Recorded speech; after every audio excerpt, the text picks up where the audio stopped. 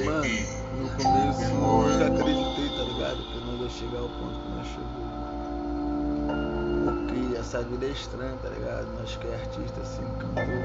Nem sei se nós é, tá ligado? Mas como nós vivemos a maior solidão. No começo ninguém acredita.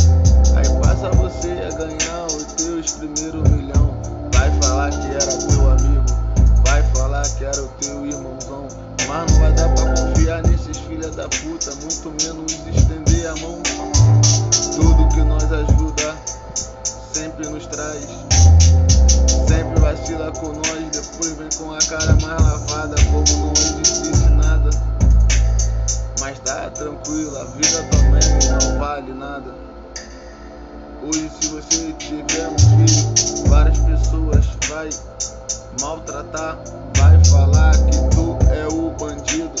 Porque nós não podemos ter dinheiro, nós não podemos ser inteligentes, nós não podemos ser diferentes. Tem que bater cabeça com todo mundo, aí todo mundo vai chamar nós de maluco. Porque se nós ficar pela mente reservado, dá um notebook pra nós, automaticamente nós vai fazer coisa diferente. Como? Fala pra nós, arrasta pra cima. Sabe que nós não é vacilão, mas vários nos tratam como se fosse.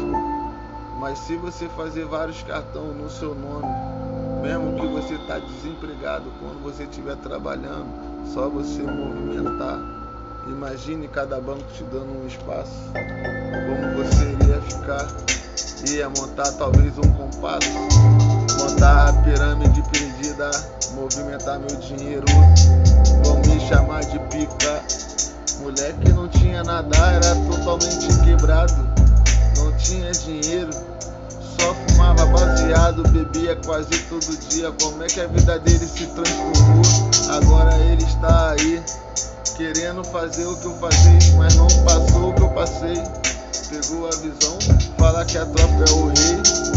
Sabe que nós estamos aí, barulho critica chamando de gay. Foda-se no preconceito, gosta de xereca, mas se jeito homem, quer se jeito homem, não precisa falar muito isso, tá ligado? Mas tenho certeza que eu já comi uma das tuas colegas. Sabe que a tropa é bolada, sabe que nós te pega até menstruada, que nós não tem nojinho, nós taca mesmo. Sou sobrinho do meu tio, oi caralho, ó, tô chegando devagarzinho.